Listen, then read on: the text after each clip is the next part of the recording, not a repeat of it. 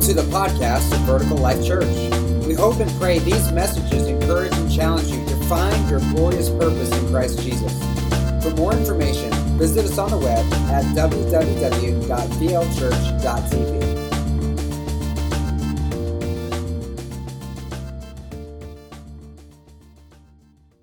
Hey, just a quick note for the baptism Sunday, for the festivities.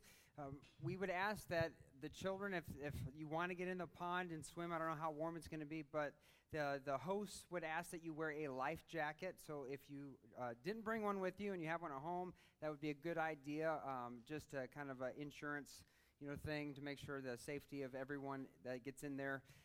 Those getting baptized today, you're not gonna have a life jacket because I have to get you under. So we're gonna hold you down until it takes. But if you're a child and you want to get in the water, we'd ask that you would bring a life jacket with you, and I know they would appreciate that. Yeah, for sure. And also, as Dave mentioned, today is Baptism Sunday, but I don't think he mentioned. Did he mention that there's also a wedding today? No. Oh, well, I can cover that. What? Scott says. We are going to marry off Scott and Michelle. Yes. They're going to become Mr. and Mrs. Is it Ziegler? Ziegler, right? Or Ziegler? See, Ziegler. it's Ziegler. Yes. Mr. and Mrs. Ziegler. Well, it's spelled out. It could go either way. So we want to give you guys a free gift this morning, right off the bat. We're going to start off with Scott and Michelle. She's not here. She's at home getting ready. What? This is a book called Marriage on the Rock, not The Rocks, The Rock, by Jimmy Evans. He's founder of Marriage Today. He's behind, if you've heard of the EXO Marriage Conference, we hosted that one, co-hosted that with Community Church of God one year. Awesome, awesome man. We've learned so much from him. Joey and I have personally. So I think you guys are really going to enjoy that. On the rock than to getting baptized together. So they're also getting baptized today. So literally, they are starting their marriage on the rock of Jesus Christ. And quickly, for those of you that are new, I see some new faces today.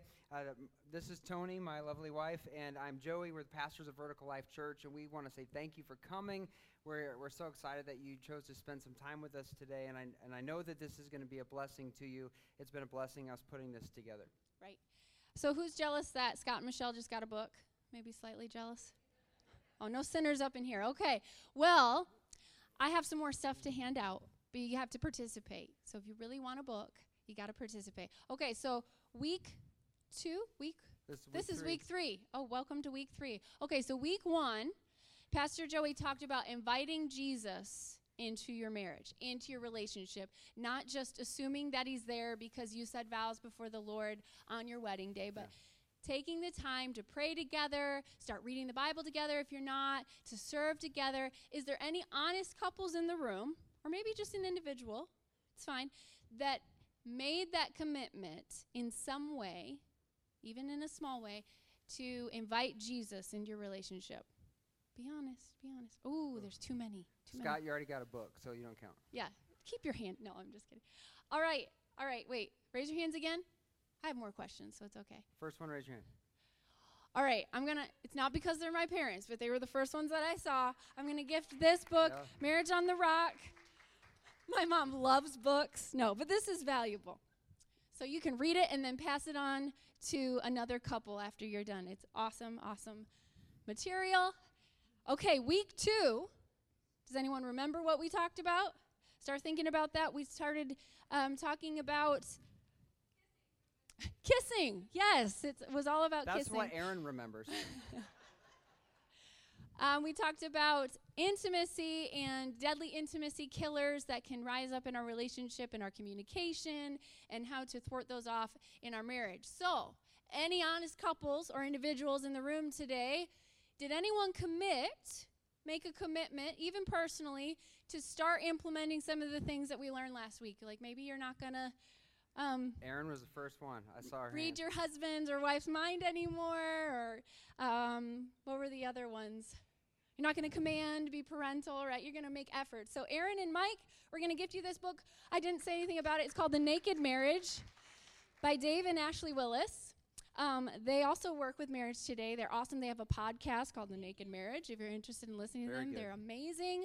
I have thumbed through the book and even acquired some material that I might talk about today. So Joey and I both have these books that we can't wait to read them together too. So. Yes.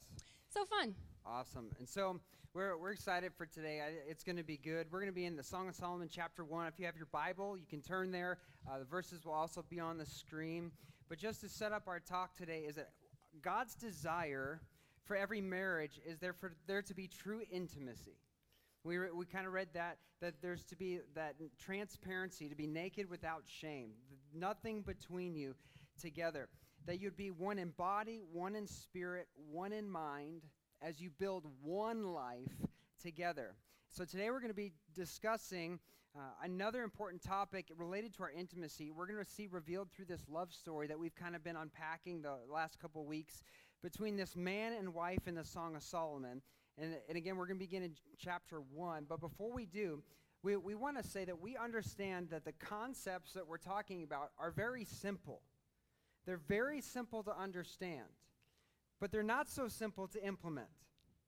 So I don't want you to take it for granted, some of the things that we're talking about, because it might be like, yeah, that's common sense, or yeah, I could see how that would work. It's one thing to understand the concept. It's another thing to begin walking it out.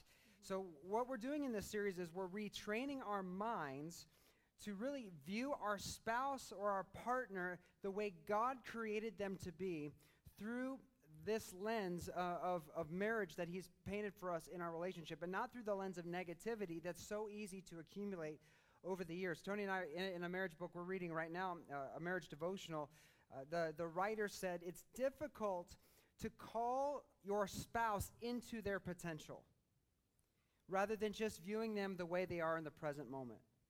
It's really difficult to see them according to who they're becoming, not according to who they are.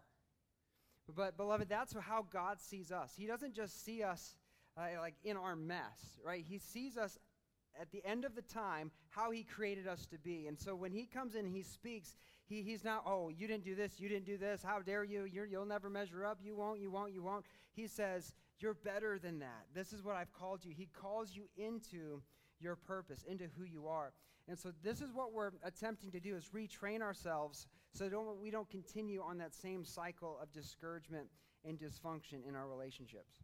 Yeah, and so really our hope is that throughout this series that you will find the faith to believe that the best days of your marriage are still ahead. Amen. Whether you're recently newly married or you've been married a long time, to believe that God is still working good things in your marriage despite what it might look like right now. If it's not great, that there's more in store.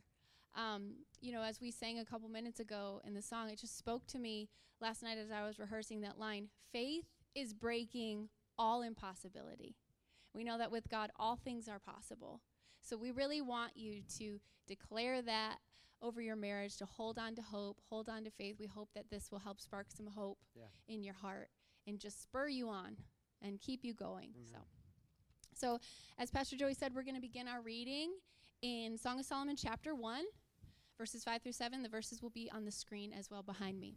The young woman starts out by saying, I am dark but beautiful, O women of Jerusalem, dark as the tents of Kedar, dark as the curtains of Solomon's tents.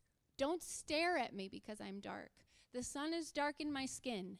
My brothers were angry with me. They forced me to care for their vineyards, so I couldn't care for myself, my own vineyard. Let's pray. God, we just love you. We love to worship your name. We love to praise your name. God, we thank you for being here with us in this moment and every moment. God, we thank you for moving in the gathering when your sons and daughters come together in the name of Jesus. We thank you for your promises, for your word. God, we thank you for the Song of Solomon. We thank you for its wisdom. We thank you for the revelation that it can bring. God, we ask that as we speak today, our words would be your words and not our own, and your Holy Spirit would move and work on each of our hearts. In Jesus' name, we surrender our time to you. Amen. Amen. It's a good pray. It's a good pray. Good pray. So if you remember what we read last week, she's praising her husband along with all the other young single women. She's celebrating him with others. She's commenting that every woman should adore her husband, that he's awesome, he's amazing, he's handsome, he's wonderful, he's perfect in her eyes. And then right here in the next verse, something shifts in her spirit. Something shifts in her heart. It's like a stinging in her heart where she can see she starts to criticize her own appearance. Can you see the insecurity rise up in her heart? She's admiring her husband. She's looking around at all these other young women admiring her husband, and all of a sudden she's reminded, wait, I don't look like everybody else. I don't measure up to the cultural standard of beauty. So some of you might be wondering, especially young people in this room today, it was not cool to be tan back in Bible days. So the more pale you were, the fairer skin was considered beautiful. Rich, affluent, yes, luxurious. So today, she'd have it all together. But back then, she was criticized for her appearance. And here she is criticizing her own self. It's almost as if she feels this need all of a sudden to convince these women and her husband that she really is worthy. Don't stare at me because I'm dark. My brothers made me work outside. I couldn't care for myself. Right? She's trying to convince everybody I am worthy, that her value is enough, that she's good enough. And if you're a woman in this room, I know you can relate. I know you can relate, right? So she's afraid. And out of that insecurity, let's continue reading verse 7. So she says, don't stare at me, I'm dark, I'm unacceptable in my appearance. She says to her husband, tell me, my love, where are you leading your flocks today? Where will you rest your sheep at noon? For why should I wander like a prostitute among your friends in their flocks? So what she's saying to her husband is, insecurity struck her heart, right? Now she's saying, I don't want to be seen as an immoral woman. I don't want to look desperate, looking for my husband, chasing you around. Tell me where you're going to be. Communicate to me. Reassure me. Comfort me because I'm feeling insecure. Although she doesn't say that, we can interpret she's feeling insecure. Then she asks her husband, where are you going to be? Tell me. Communicate openly with me so that when I come looking, I'll know exactly where you are. Yeah. And then the husband responds. And this is such a beautiful thing. In verse 8, he says, if you don't know, O most beautiful woman, follow the trail of my flock and graze your young goats by the shepherd's tents. You are as exciting, my darling, as a mare among Pharaoh's stallions. Let me just stop right there and tell all the guys in the room, if you're going to compliment your wife, telling her she's like a horse is not a good idea. Babe, you're like a thoroughbred. I don't think you're going to win any points. And I think you actually said that to me this morning. Yeah, you're like I a did. beautiful horse. I had to try it out, see how it worked. And I know firsthand experience, it does not work.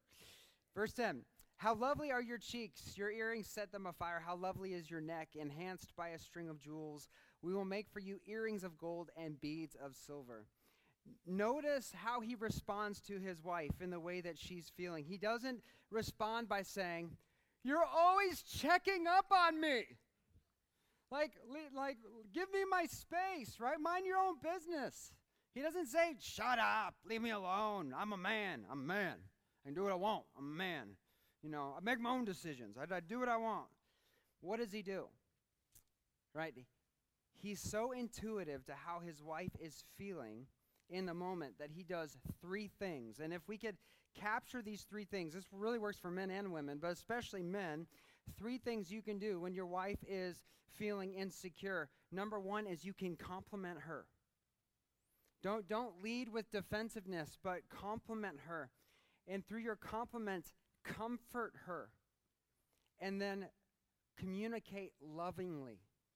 If you look at how he's talking to her, we can see this play out perfectly. In verse 8, he says, if you don't know, meaning if you don't know where I'm going to be.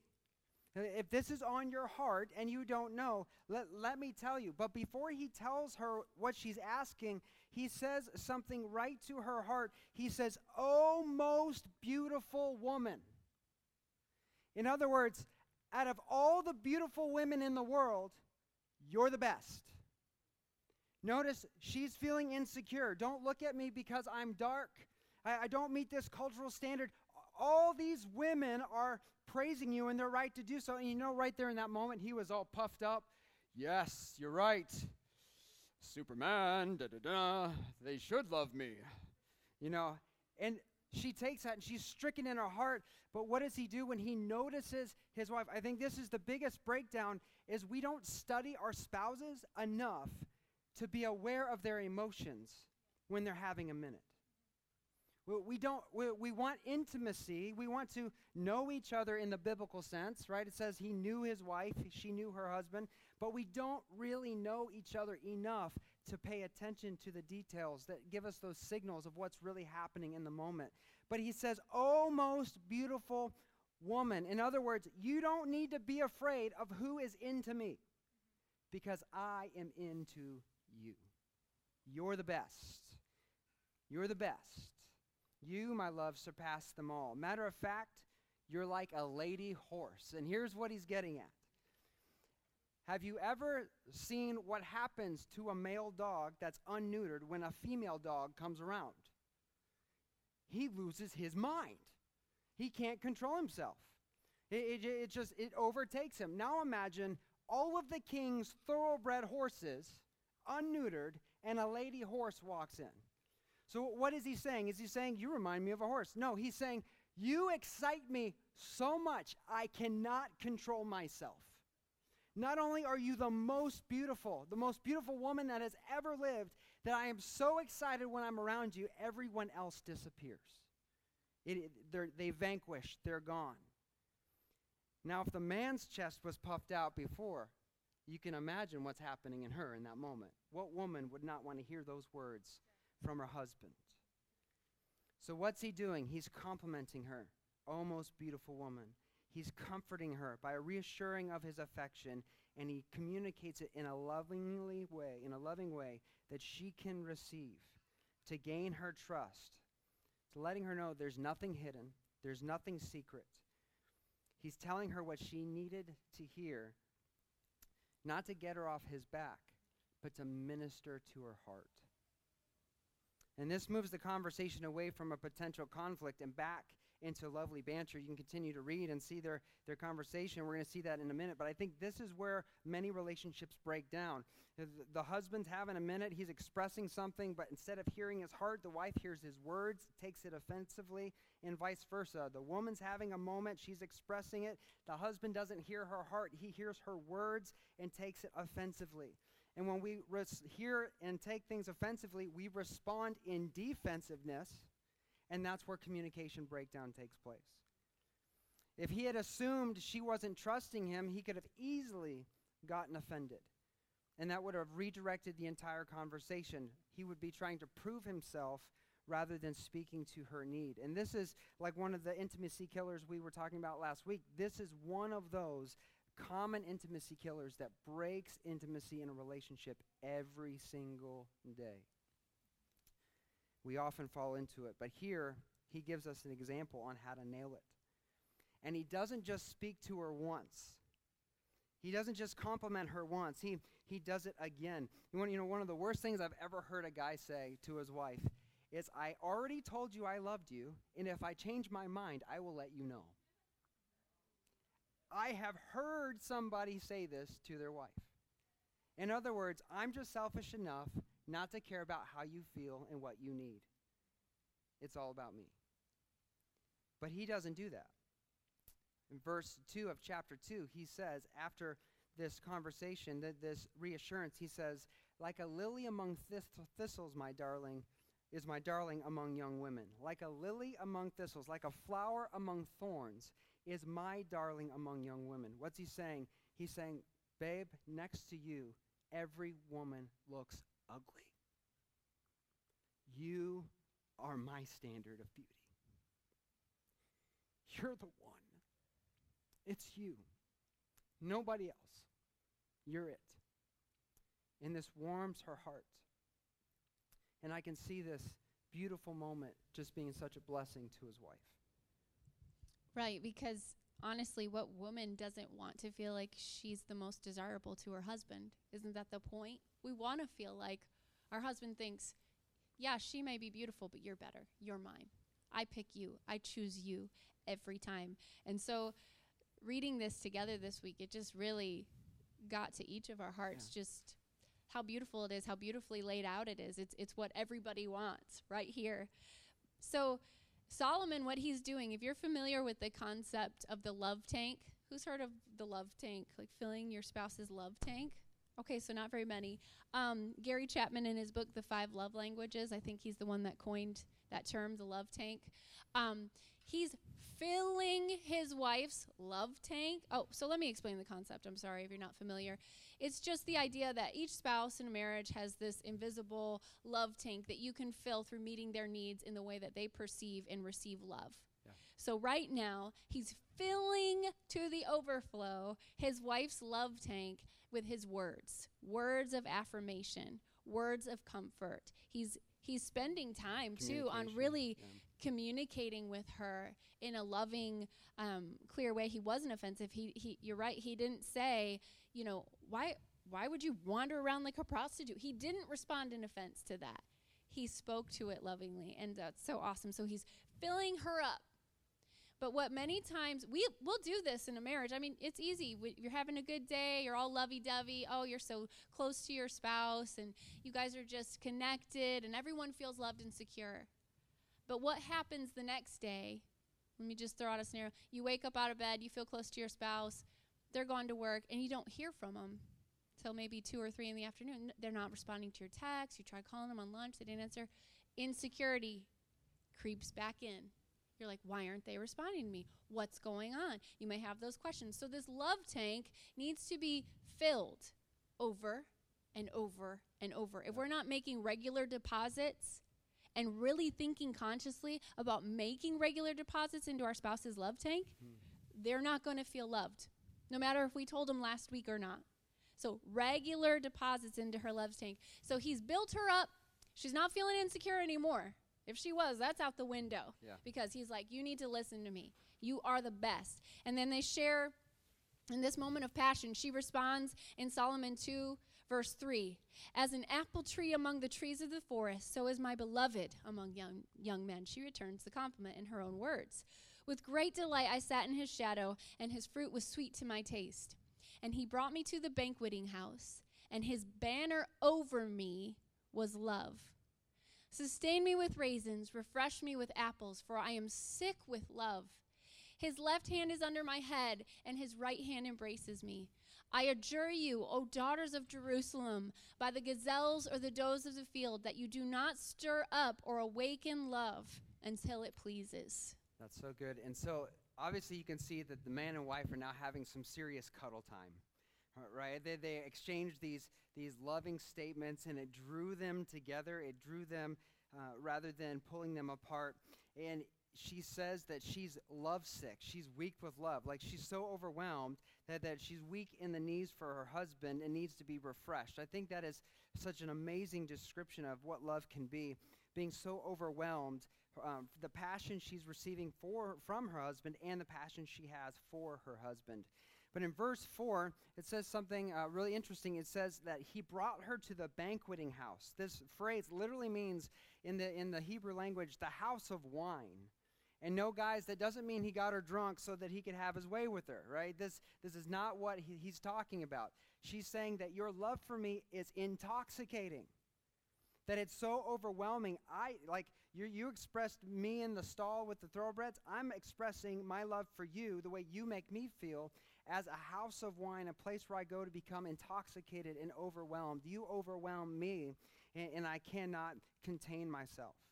And so here she's expressing that, but the key to this passage, and really the title of this message, comes out of the phrase right after this statement where it says that his banner over me is love. You brought me into the house of wine. You brought me to the banqueting house, and your banner over me was love. This term banner is actually a military term. That's what they would fly over the camps whenever they were in a military campaign, not just to tell the soldiers where they needed to be, where their company was stationed, but it was also to tell them where safety was when they're in the battle. If they had to retreat, they would look for their flag, their banner, and know this is home base. This is where I go for safety, to retreat. This is where I'm among family or friends or companions. And in this case, what she's saying is the place that I'm retreating to, the place where I feel safe, is this refuge over our life, is his love for me. His banner over me is love. So as we were reading this together this week, we came up with it this way. We want you to think about it this way, and we discussed what our banner would say. But we want you to think about your marriage. Think about your relationship. If you could choose one word to have as a banner over your home, over your marriage, what would that banner say? And this may be something, you're unsure of right now. It might not be something positive in the moment. It might be something negative. But think of that one word. And this may take some time. You might need to ask Holy Spirit at some point. But we want you guys, it's kind of homework this week, to go home and figure out what that one word over your marriage is. So maybe, like I said, maybe right now, the banner over your marriage is something negative. Maybe it's hurt or frustration or brokenness. Something that's not where you want it to be. But we believe that God not only wants to, He's willing and He's capable to help you raise a new flag over your marriage today. If your marriage, if your banner doesn't say what you want it to say, we believe that the Lord wants to get you to that point where you can say together this word over your home. Just like we said in the beginning, our spouse is in process. They're in this process of becoming. Your marriage is in a process. It's in a process of becoming too. So what is the word, not where you are, what is the word that the Lord wants to speak over your home?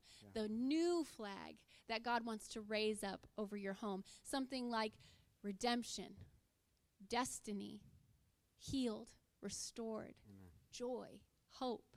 The list could go on forever. That's so good. You're so smart. The banner over me is love, and this banner provides security. Why does a banner of love provide security? Well, think of God's definition of love. In 1 Corinthians 13, 4 through 7, it says, love is patient and kind. Love is not jealous or boastful or proud or rude. Love does not demand its own way. It's not irritable, and it keeps no record of being wronged. It doesn't rejoice in injustice, but rejoices whenever the truth wins out. Love never gives up, never loses faith, is always hopeful, and endures through every circumstance. God's love for us provides the greatest security. And this is the kind of love God wants to have over your relationship, the banner He wants over your relationship. Love doesn't quit. But what love does is biblically godly love, it provides space for two people in process to find security. When we're coming together in that kind of love, we all deal with insecurities. This is a syndrome that affects both men and women, just maybe in different ways.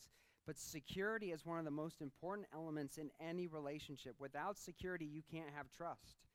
You can't have confidence, the confidence necessary to get vulnerable, to actually create intimacy in your relationship. And we believe God's desire is for the banner over you, over your relationship, to become that banner of love, His definition of love, that your love is a place of safety.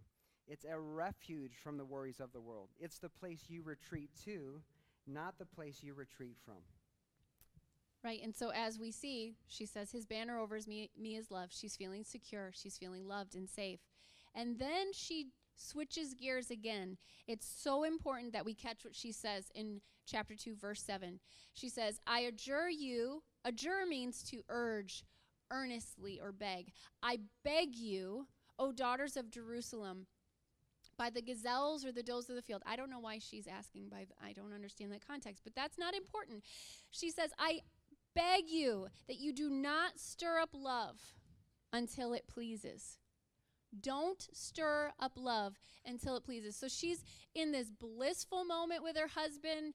They're together. They're loving each other well. She's feeling secure. And then her mind switches to her friends. She says, girls, listen to me. Promise me that if you want to experience what I'm experiencing right now, that if you want what I have, do it the right way, in the right timing. Don't get involved prematurely in a relationship that's going to leave you broken. Don't awaken love until the time is right, until God has set that up for you. What does it mean to do it right? It means to do it the way God designed. But what is God's design? In our culture today, it is so muddy and confusing. We have teenagers who are dating in 7th grade and they can't even go out and provide anything for each other. And I'm not saying that's wrong. I'm just saying we don't have a clear understanding of what God's way is. And the Bible tells us clearly, God's way, God's time, God's moment for awakening love is marriage. It's marriage. Hebrews 13:4. Let marriage be held in honor among all, and let the marriage bed be undefiled. For God will judge the sexually immoral and the adulterous. Marriage should be viewed as sacred to all of us, and it's not. Amen. It's not. In the church even today, it's not. It's not sacred. Like God calls it sacred, which means we strive to keep the marriage relationship set apart. It is its own thing, unlike any other relationship. We do things in marriage we don't do anywhere else. And that's what she's begging her friends. Don't awaken this before it's time. Keep the marriage bed undefiled. Undefiled literally means pure. And what does pure mean? Don't mix it with anything that can contaminate it. Yeah. Don't mix it with romantic experiences, with tons of dating relationships that failed, boyfriend, girlfriend here. And so I just want to take a minute to speak directly to the young women in the room today, to anyone who's single, maybe you're divorced, widowed, I don't know what it is. But I want to say to you today that just as this young woman was saying to her friends, and pleading with them, I want to plead with you today, don't awaken love until the time is right. Even if you've been down that road before, God is a God of redemption. He's a God of 2nd, 3rd, 4th, 5th, 6th chances. He can do something amazing in your life. Yeah. Do it His way. And what you're going to do, you're going to save yourself the heartache, the pain, the misery, the baggage, the brokenness. He doesn't want to keep you from enjoyable things. And I know we shouldn't have to say that in church with a bunch of Christians who read the Bible. But we do. We need to say it. The Lord is not going to keep you from enjoyable things. Yeah. He made it. He designed it. Which means if He's the designer, I think of my sons, but I'm thinking of Reese specifically, they love video games. If we had the creator of a video game come to our home and sit down and play a game with Reese is not going to sit there and tell the creator of the video game all the best ways to play it, all the ins and outs, all the secrets, how it should be played, because he knows he's sitting next to the guy that designed the game. So this guy's going to know everything about it. Yeah. And it's the same thing with our Lord Jesus Christ, with romance and intimacy and marriage. He designed it. So why would we ever think He wants to withhold anything from us? God wants only what is best. Yeah. Only what is best for our lives. And when we do it His way, it's so much easier. There's so much less heartache. Yeah, and I would add that to all the young men in the room or the single guys in the room, especially for the young guys. Like, dating young is really overrated. I mean, just like you were saying earlier, like, how is a middle school guy going to take a girl out on a date? Is she going to ride the spokes on the back of his bike, and be like, babe, I got a Slurpee with your name on it because I got $1.25. Right? There's no job. There's nothing that can provide for a family.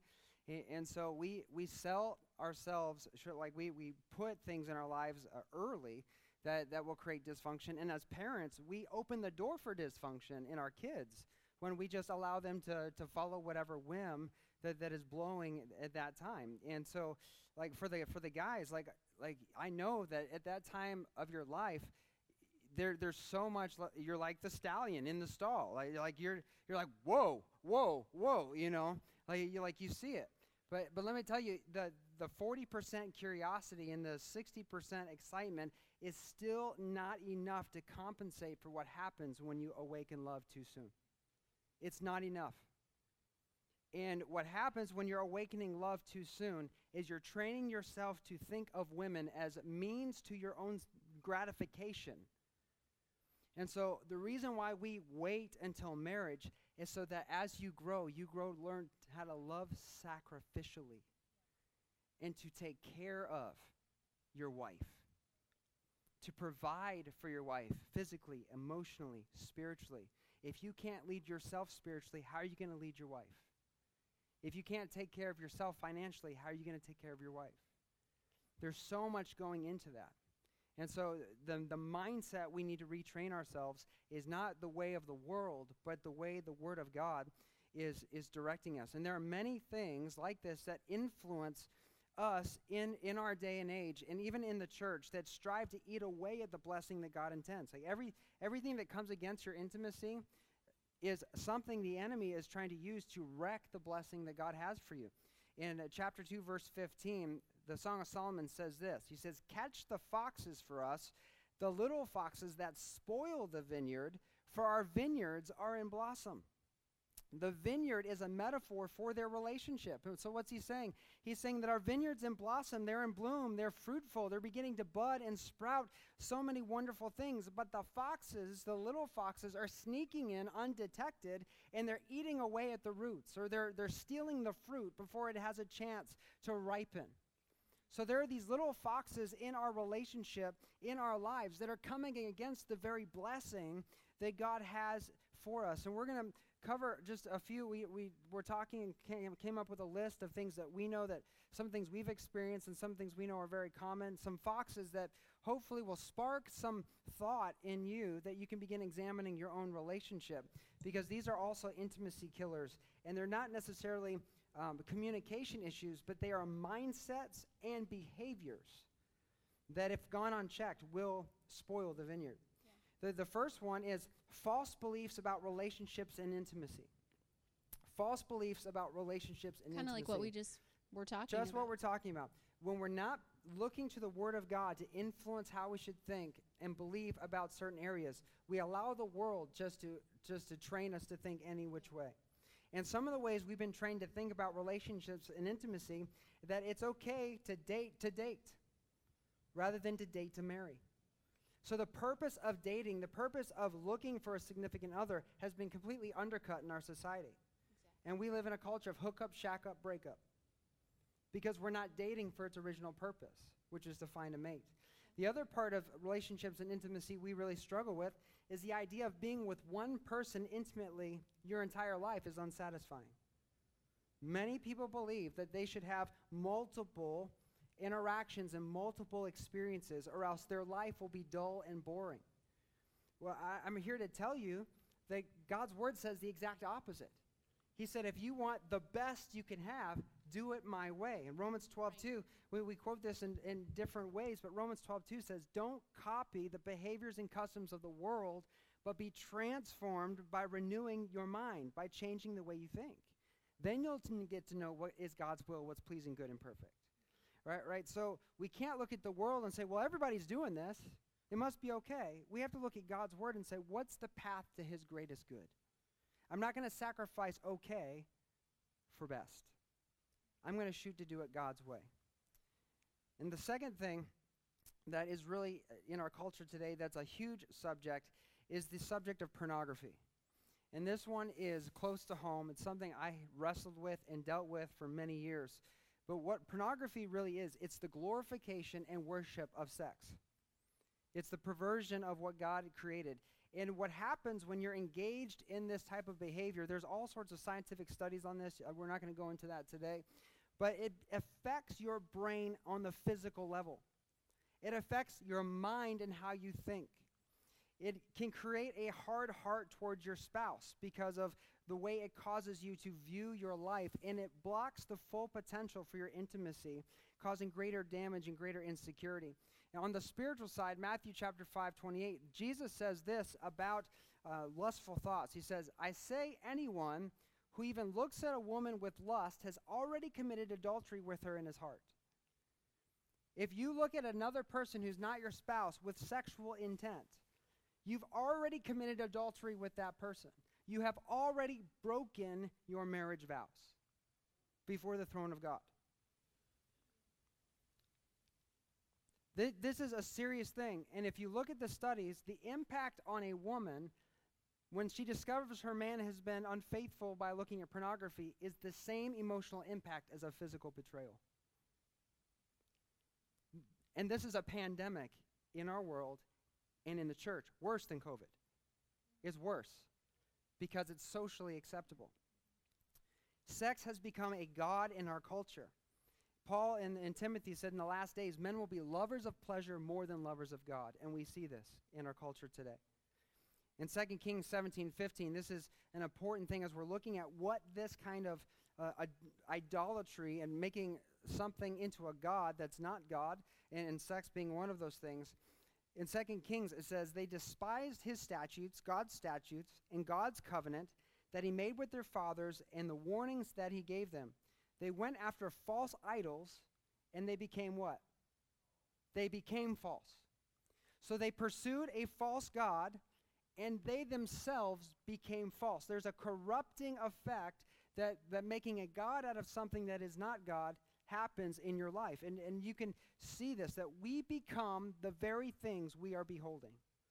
What we obsess with, what we go after, what we worship, we become like those things. And here they were going after false gods. They became false. And pornography gives you a false view of intimacy. It's fantasy. It's not real life. So what happens a lot is you engage in that behavior. It makes you think this is the way things should. You go to engage in reality, and you're unsatisfied with it because it's not meeting your expectations. You begin to pressure and put things on your spouse that causes shame and brokenness in their life rather than building them up, encouraging them, and self-sacrificing. It definitely breeds insecurity. Breeds insecurity. We're talking about. You know, we're talking about, you're the most beautiful. How can you say that when you're choosing to look at other people? When you're involving them into your sphere? You can't do that. You can't do that with honesty or sincerity. And so, again, this is not real life. It's a distortion. It will distort your view of intimacy. It'll corrupt your intimacy that you share with your spouse. Psalm 101, verse 3, a verse that became one of my life verses. When God delivered me from this struggle in my life, it says, I will refuse. Somebody say refuse. I will refuse to look at anything vile and vulgar. This is a heart of a holy man. This is the heart of a holy woman. I will refuse to look at anything vile and vulgar, and I hate all who deal crookedly. If you did any research on the pornography industry, you would understand it's one of the most crooked and corrupt businesses on the planet. Human trafficking, abuse of minors, drugs, the whole nine is involved in this industry. And it's a billion-dollar industry. It makes more money than all the national sports combined every year. It's huge. I will have nothing to do with them. What you worship is what you become. It will have an effect on your life. 2 Corinthians 3:18 is the flip side. If we really want to change who we are and become more like God, it says, and we all with an unveiled face, beholding the glory of the Lord, are being transformed into the same image from one degree of glory to another. For this comes from the Lord who is Spirit. Just as we become like what we behold in false gods, false idolatry, things that are opposite to what God wants, when we fix our gaze on Jesus and we put him first and we're pursuing him, we become more and more like him. And that's the goal. So we need to be transformed in the renewing of our mind and how we view these issues, put away what is filthy, what is idolatrous, what the world is saying is okay. Look to the Word of God, begin to retrain how we think, and we'll become more like the very thing that we want all along. We'll be like our dear Savior. And this goes into number 3, and I'm going to have you weigh on this one, babe. Comparison. Yeah, and I just want to touch on the porn issue. The reason that we listed that as a little fox, I mean, to us, it's not a little fox. It's a big deal. Yeah. But the reason we labeled it a little fox that could creep in is because many times when people are engaged in viewing pornography, they view it as harmless. Mm-hmm. I'm not hurting anybody because I'm just doing it by myself. It's not going to hurt our intimacy. But the enemy is sneaky. He's stealthy. So he uses pornography to cause much greater damage. And it's not just the bad stuff. It's in it's in everything. Oh my goodness, Sex is selling every advertisement. It's in every show, from young kids to, you can't depict a cute girl without sexualizing her in some way. In all the big blockbuster action films, all the male superheroes are suited up fully from head to toe, but the women have to be showing off their body parts. There's sexuality in views in all parts of our culture, and that begins a trail down a darker and darker path the more you get into it. So number 3, we have as a little fox that can creep in is comparison. If you remember when we first started reading, her trigger was comparing herself to the cultural standard of beauty. So this either comes in through ourselves, comparing with other people that we see, or even other couples. I want a marriage like theirs, or you don't act like the husband down the street, or you're not like that wife who keeps her house clean and makes dinner every night.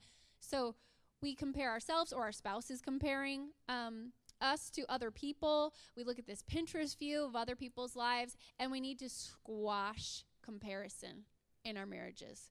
Comparison is destructive and deadly. It's a little thing that'll creep in, and it will eat up all of your intimacy. If you're comparing your spouse right now, stop it. Your spouse is your standard of beauty. Your spouse is who God gave you. There's no one else. If you're comparing yourself to other people, stop it, because chances are the Pinterest version of their life is not true. No, chances aren't.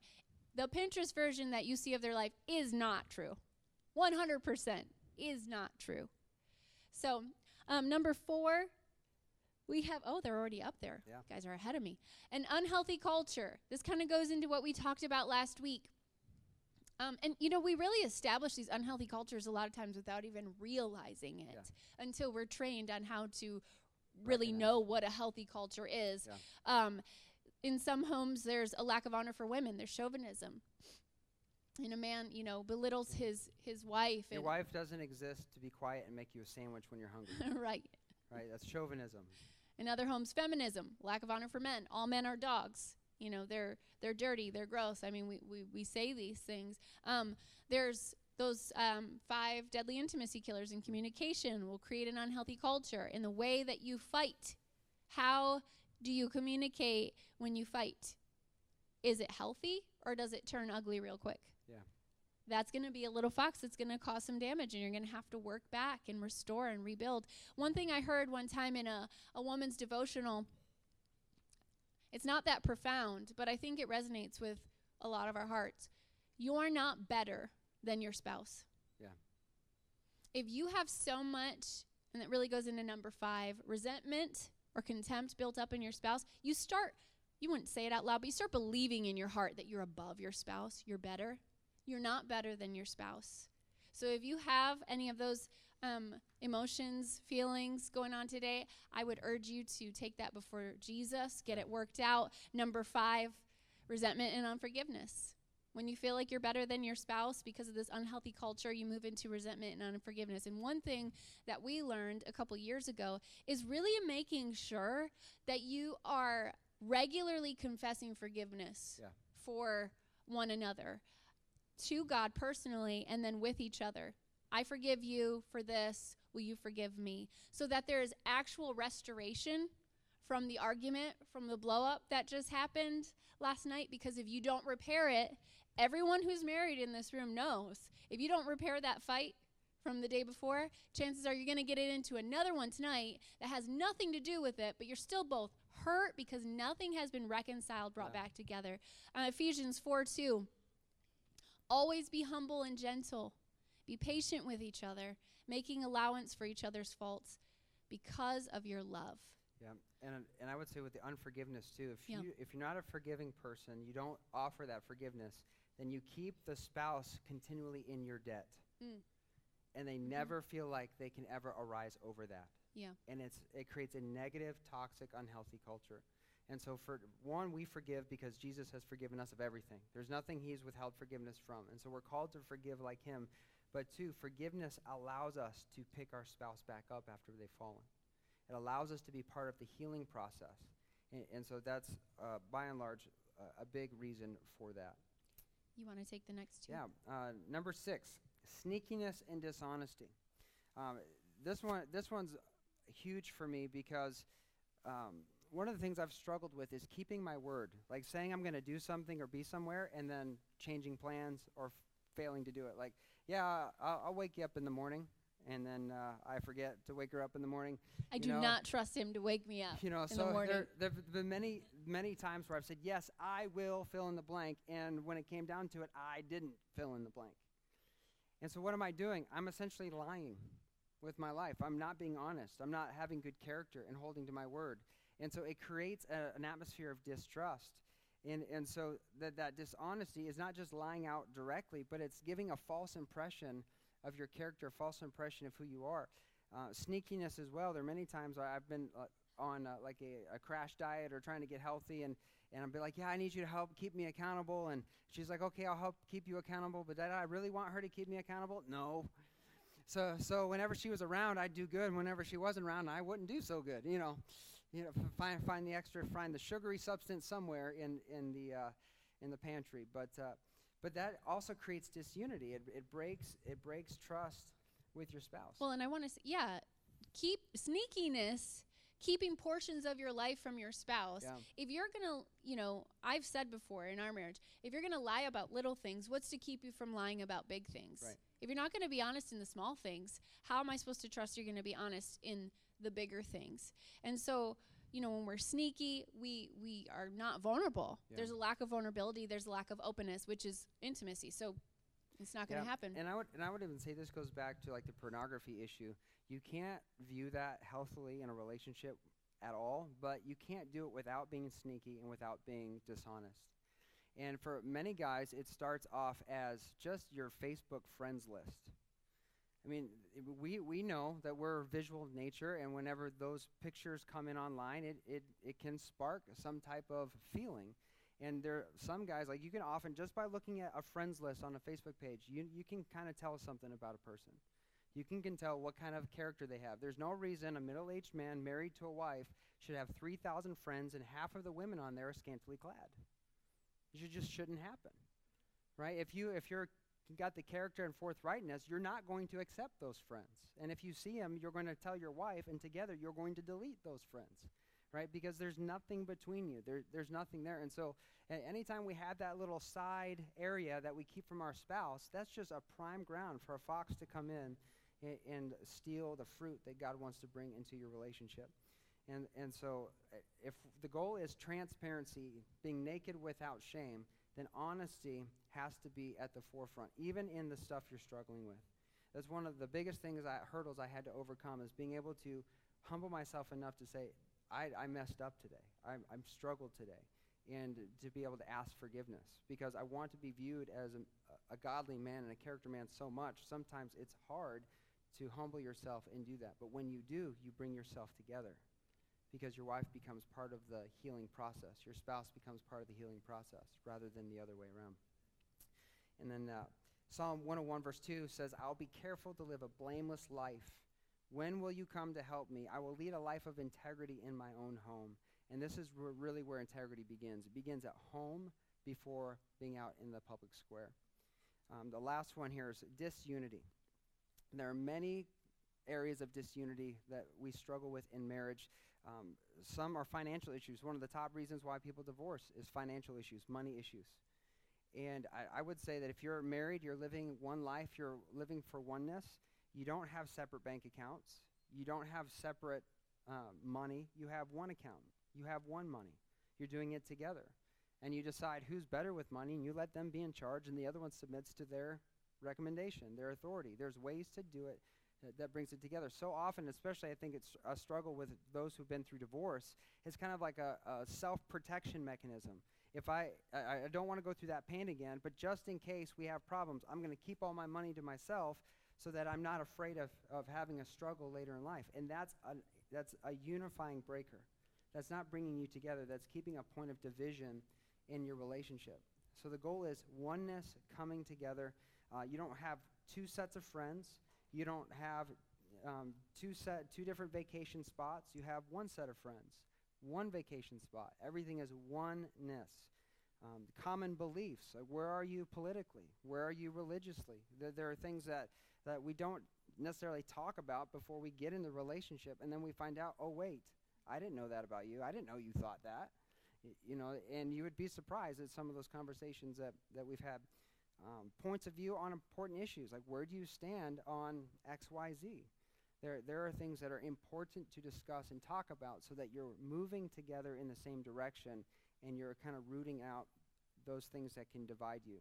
Amos 3:3 says, can two people walk together without agreeing on the same direction? And the answer is no. If you're going to head in the same direction, you have to be in agreement. You have to walk together. And that's the goal of oneness and unity, is to get you heading in the same direction. And sometimes in a marriage, these things take many conversations where you're sharing your heart, your spouse is sharing their heart. Sometimes you might need to bring in a mediator. You might need to go to counseling about an issue because you just can't see eye to eye, and there's no shame in that. There's nothing to be ashamed of. That's actually a healthy thing, is to bring someone else in to find common ground. And obviously, if there is an area in your marriage you're dealing with disunity, bathe it in prayer so that both of your hearts will be softened so you can come to some understanding together. Yeah, and so we would ask, as part of the homework that we assigned before, that you would pray and ask the Lord, what foxes are lurking in your relationship? Where are the little foxes in your vineyard? And then at some point today, if you're married, talk with your spouse. If you're not this week. Or this week. Maybe not today. Yeah. Or if you're not married, talk with your significant other about what might be in the process of spoiling your vineyard. What's in the way? What do we need to get worked out? What are the unspokens in our relationship that we've been avoiding just because we are afraid of the conflict?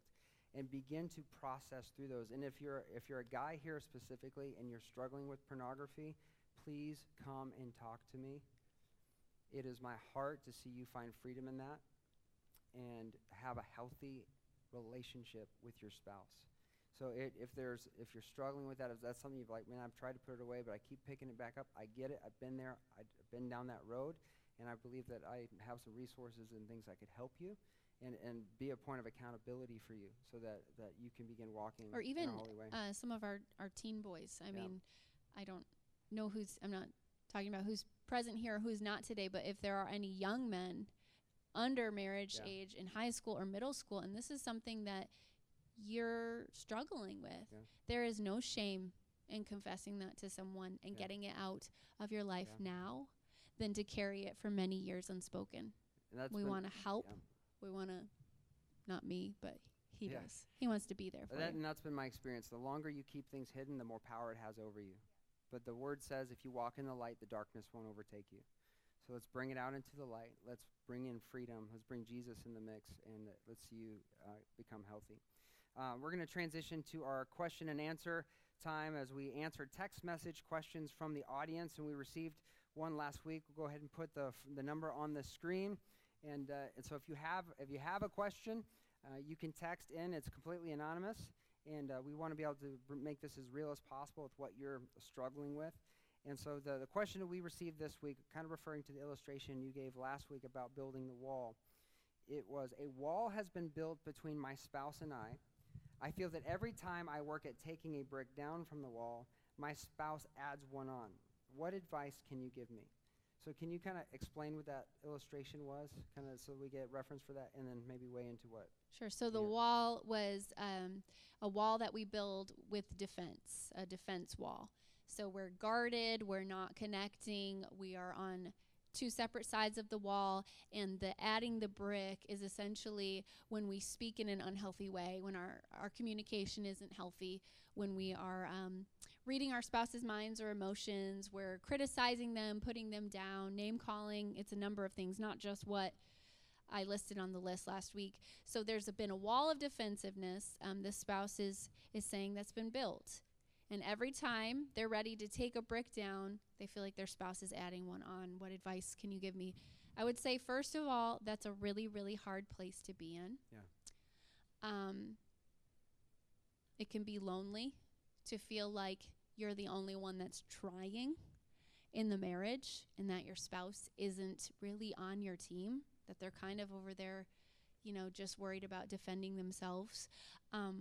But I would also speak to, the spouse that is seemingly adding a brick. What they're feeling right now, they're feeling insecure, right? This whole thing has been about security. They're feeling too insecure right now, probably to try to take the bricks down. They're scared that if they do, they're going to open themselves up to more hurt, more problems, more pain, and they're just really guarded right now. And that might not even be because of your marriage. It might be because of things that have happened outside of your marriage. If they've been through something traumatic or abusive, whatever you name it, something that's really hurt them, they might just have a hard time trusting at this phase. If it's within your marriage, if you've had a chaotic past where there's been a lot of unhealthy things, maybe betrayal and lots of hurts, you might be ready. Like, you're ready to go. I want to take this breakdown. I want to do the work.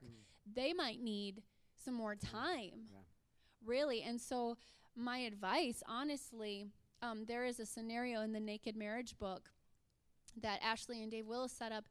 There are spouses in 3 different scenarios in every marriage. There's the spouse that sits on the love seat next to each other. They do things together. They pray together. They serve together. They're on the same team, and they know it. There's the second scenario is the spouses in the same room, but they're in 2 separate chairs, which is that disunity that we were talking about. They do everything separately. Separate friends, separate finances. They feel like they're better off alone because they can take care of themselves. And then there's the third scenario, which would really, I think, describe what's happening here, is one spouse is ready to sit on the love seat, but the other spouse is still over in the recliner, turned away, back or facing the wall, not ready to work on it.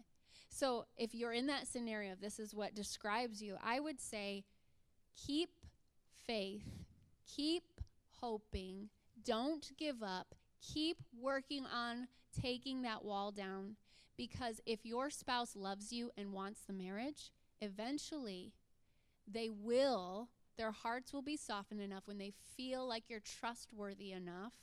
They're going to start taking little bricks off as well. And it might not be in big ways at first. It might not be super noticeable, but you will see small little gestures. They will come along too. The scripture I want to just speak over that is Galatians 6:9. I want to say this to you and over your marriage. Don't get tired of doing what is good, because at just the right time, you will reap a harvest of blessing if you don't give up. Amen. God will bring that harvest of blessing. Just like we were declaring earlier, your promises never fail. I'm going to see it. You're going to see it. You're going to see the breakthrough. The other thing I would say, don't get focused on how tired you are. Don't say things like, I'm so sick and tired of always having to be the one. I'm so exhausted at this cycle that never ends. If you're speaking that, there's no way you're going to be able to hold on to hope.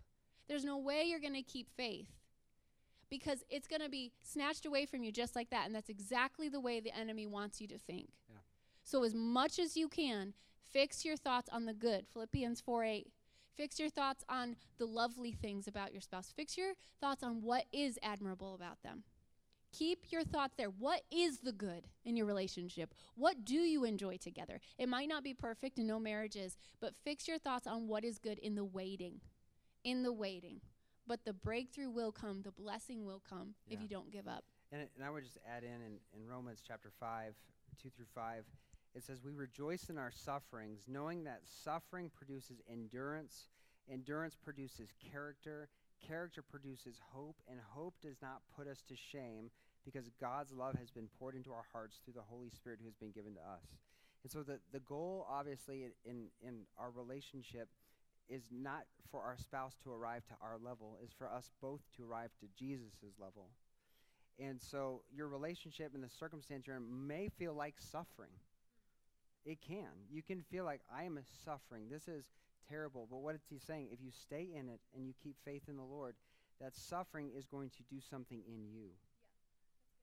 Yeah. And so you're not just praying that your spouse would turn around.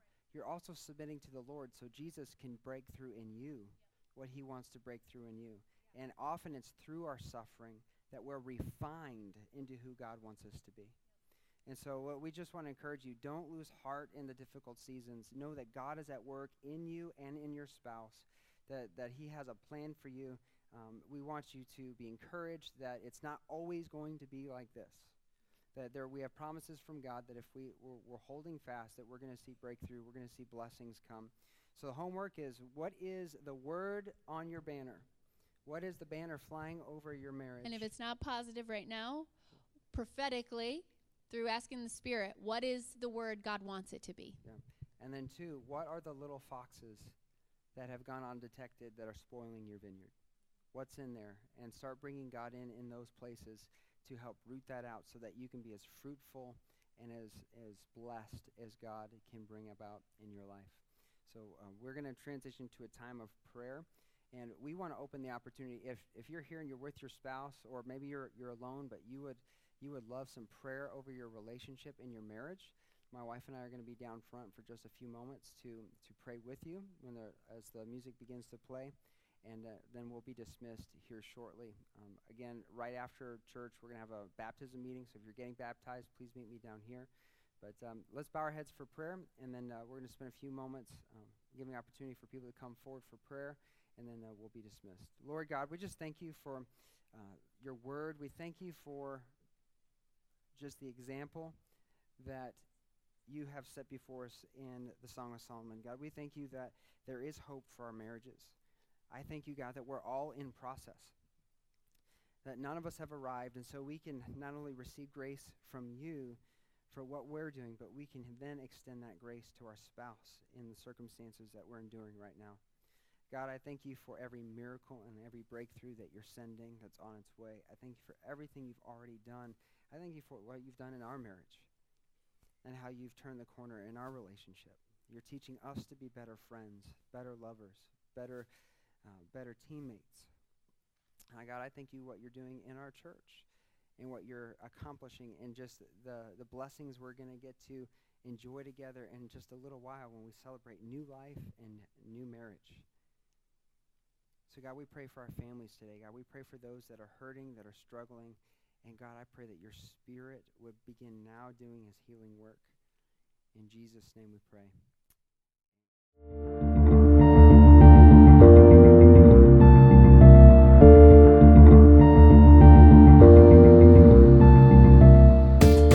From all of us at Vertical Life Church, we want to say thank you for listening. If this ministry has blessed you in any way, please consider making a tax-deductible donation to www.blchurch.tv/give. Thank you, and God bless.